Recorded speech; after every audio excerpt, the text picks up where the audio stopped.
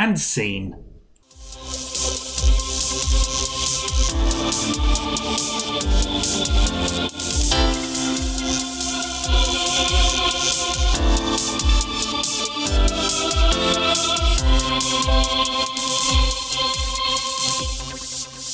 Hello and welcome to Good Evenings with me, the senior host Mark Freeway, and who's this chap over here? He's little. It's Tim Hansen. Tim Hansen, still relatively new on the show, only been here 3 years. Tim, we have to start this show and address some of the stories that have been in the news recently about our good friend Sebastian Broadwater, friend of the show for 23 years. I don't think I've ever been closer to anyone, really, and such a broadcasting giant. You knew him a little as well. Absolutely, Mark. I knew Sebastian for many years, a personal mentor. Actually, he took me under his wing when I was a young boy at drama school, showing an interest in show business, and he really nurtured me, nurtured my talent, brought me along, and I wouldn't be here without him. No, absolutely. And he had sage-like advice for me on a regular basis. You know, there's been times and crisis in my life, and I could always turn to Sebastian and get, perhaps a sharp comment from him, but he was often on the money, and I shall miss him dearly. One thing people have been writing in and saying, are all of Sebastian's little helpers going to still be on the show? Good news, you'll see them running around in the background in the little costume that he had them wear, with the shorts and the little tank top. We're going to be keeping them here, so don't worry. Good Evenings is going to be powered by Sebastian's little chums. Yeah, it wouldn't be the same show without them, would it? Absolutely not. And you got your start as one of Sebastian's little chums, didn't you? I did, absolutely. That's how I started out. He had me running around in those little shorts, and not just in the studio, but often for hours afterwards, because he really helped grow and develop that talent. Oh, he would drill it into them. I know that. He anyway drilled it into me over the course of many years, just how important it is in this business we call show. I'm not just making a dedication to a professional colleague, but a personal, lifelong friend. Absolutely, and as I say, he was pretty much my mentor as well. So just to remind you of that. It's not a competition, Mark. No, it's not. I'm talking now. Anyway, let's see what's coming up in the show, and lots of good things coming up this evening. And scene. Hello and welcome to Channels for Tonight, and on tonight's show we go straight into a discussion that is straight out of the headlines of the papers. It's about whether a biological man who claims to be a woman should be allowed to compete in women's sports. Now we're very lucky to be joined by Miss Jessica Fletcher. No relation. No relation to the other Jessica Fletcher. That's a fictional character, isn't it? No, not Murder, She Wrote was a crime documentary. I think that was a character played by Angela Lansbury, but we'll just move on. So you are a sportswoman from the local area? Yes, I'm very much a sporting girl. And you do identify as a woman? What's that supposed to mean? I am a woman. Oh, okay, so you are a woman. Biologically, you were born a woman. Yes. You have ovaries and... I've got all the kit and caboodle. I can show you if you like. No, that's quite fine, and the requisite chromosomes. So being a biological woman, competing in women's sports... Yeah. Are you nervous at all? Are you scared about the idea of competing with a male competitor who identifies as a woman? Absolutely not.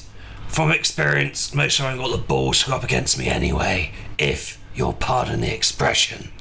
So, really, you welcome it? You see it as another level of challenge for you?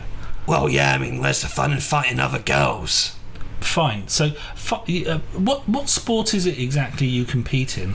Well, I've been competing against biological males ever since I was a nipper. The sports I'm mostly involved in are your traditional blood sports, boxing, both Marquess of Queensberry and bare knuckle, MMA, various other street fighting activities, the usual sort of thing. Maybe usual, but not usual for a woman to actually compete in those sports. I mean, I think that's a very old-fashioned and misogynistic point of view. Yeah, absolutely. If you took the woodbine out of your mouth, you might get some of these words out a little bit more clearly. We're not actually allowed to smoke on television. In any of your competitions, you have competed against men, and you've been victorious, or have you appeared in the leader table, perhaps the top 10, or? I'm 46-0. The first time I fought a man, fully grown man, he was 27, I was 12. I beat the shit out of him. Okay, well, we're not actually allowed. Sorry for the language. Sorry. I knocked him out cold. Is that okay? That's fine. So, a boxing match, perhaps? Yeah, bare knuckle. Oh, okay. And lost a sight in one eye. Oh, that doesn't sound good at all. Yeah. I'm not sure this applies so much to the sports that you partake in, but one of the biggest controversies is about female changing rooms, and perhaps going in there and seeing a man, or a biological man in all his glory, slipping out of a swimsuit, and there it is, meat and 2-veg on full display. Does that alarm you? No, not at all. I mean, I actually grew up in a naturist household, and once my poor old granddad's dementia had set in, underpants were a thing of the past. Oh, okay, so you're not shocked at all. I mean, I suppose there's a lot of nudity on television now as well. Oh, Naked Attraction is one of my favourite shows. I've got all the series saved to the old box. I watch them in HD all the time. I want to stare the meat and 2-veg in the eye. Well, Jessica, thank you for coming in, and it's been an absolute pleasure talking to you. No problem at all. And scene.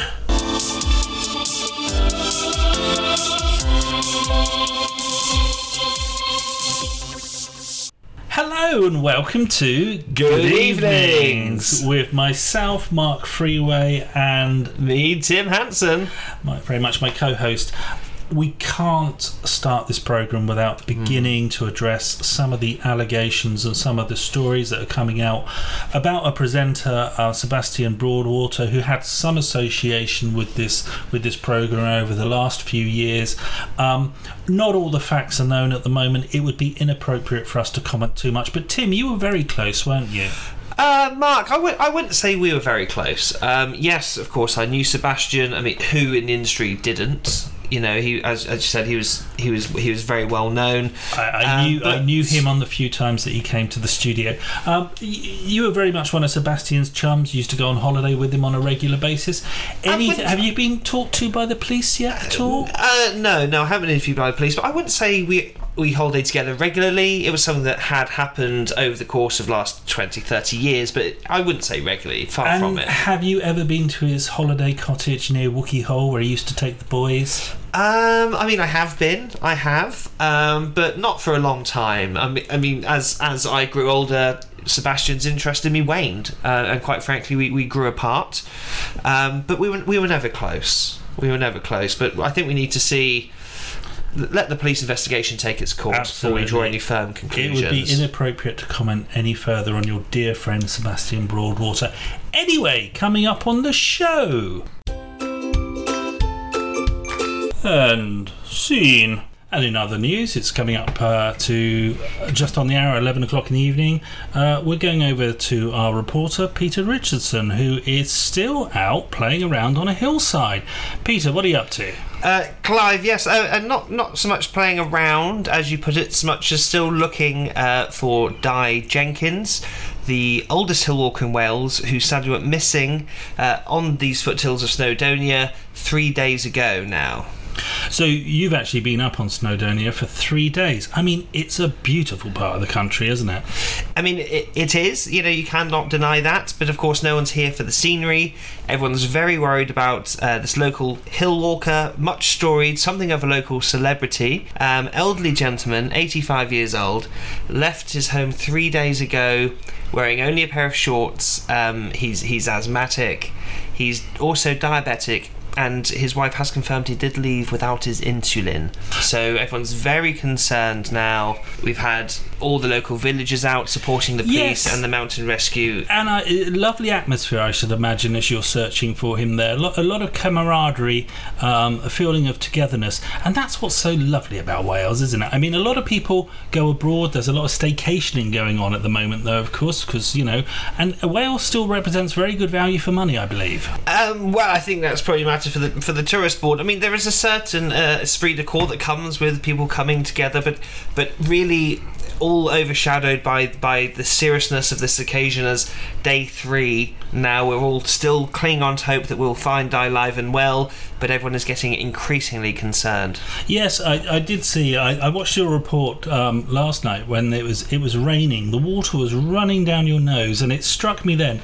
You only get that beautiful countryside when you have that sort of weather, don't you? I mean, that sort of lovely green, lush countryside that they have in Wales. You must have seen some lovely wildlife. That's all true. You do need the rain for the greenery, and yes, it's an area of outstanding natural beauty up here. But still, the focus is very much not on the sightseeing, not on spotting birds of prey and such. We're just looking for Di. Absolutely. You mentioned birds of prey. I remember I was in Wales and I saw the most magnificent eagle sweep down over a mountain top. I mean, it came down and it snatched a lamb. I don't think it'd be able to snatch a human. So I guess Di is okay there. Di, you say a local legend, married man? Yes, he has an elderly wife. And how's she holding up? I mean, any air of suspicion around her at all? No, I don't think anyone's suggesting anything like that. Do we need to be digging up a patio, is what I'm saying? No, I don't think anyone's concerned with that yet, but of course that would be a matter for the police.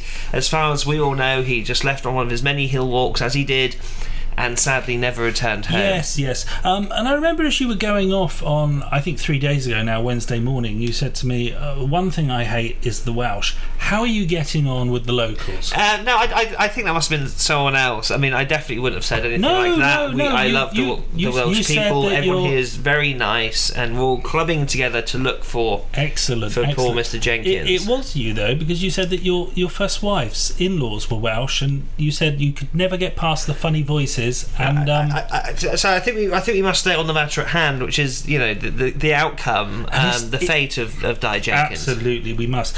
The food that you're enjoying up there at the moment, is it as ghastly as you were fearing? I know you said something about lava bread and it turning your tummy.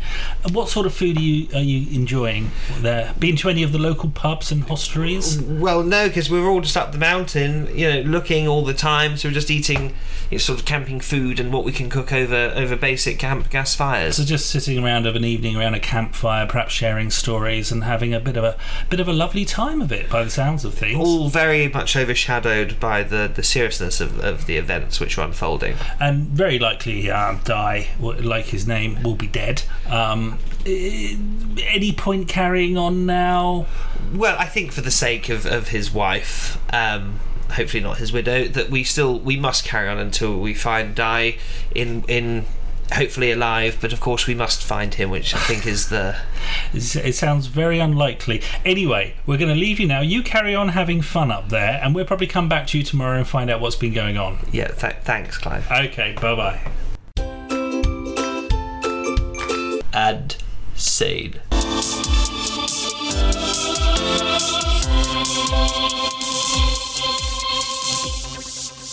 Hello and welcome to Good Evenings with myself, Mark Freeway, and me, Tim Hansen. And we have to start the show with a legal statement that we've been asked to read out concerning the broadcaster Sebastian Broadwater. Now, it's come to light through investigations, and you probably will be seeing some of the stories in the papers, that Sebastian was perhaps not of the most robust and admirable character.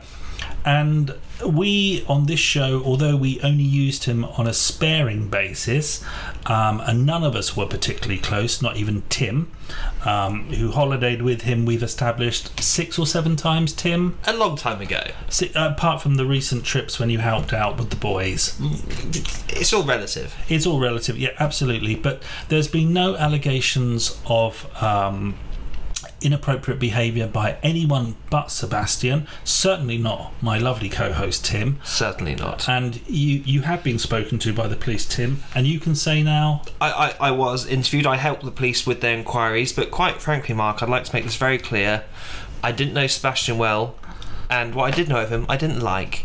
He came across as a very untrustworthy character, something of a degenerate. Absolutely. He used to make my skin crawl, to be honest with you. And, his obsession with having Sebastian's little helpers, that has been removed from the show. Deeply inappropriate. Deeply inappropriate. So you were never close to him as a person? No. I mean, I barely knew Mr. Broadwater. He would come in, on the occasions, the 3 or 4 times a week he appeared on the show, and we would run through a script, and that would be it. I certainly, unlike you, I didn't spend any time with him outside of the work environment, and I know that there's nothing untoward in your relationship with him as well, or any of the boys that Sebastian was close to. Absolutely not, and I would like to take this opportunity to completely distance myself from Mr. Broadwater, both professionally and personally. Absolutely. And coming up on the show...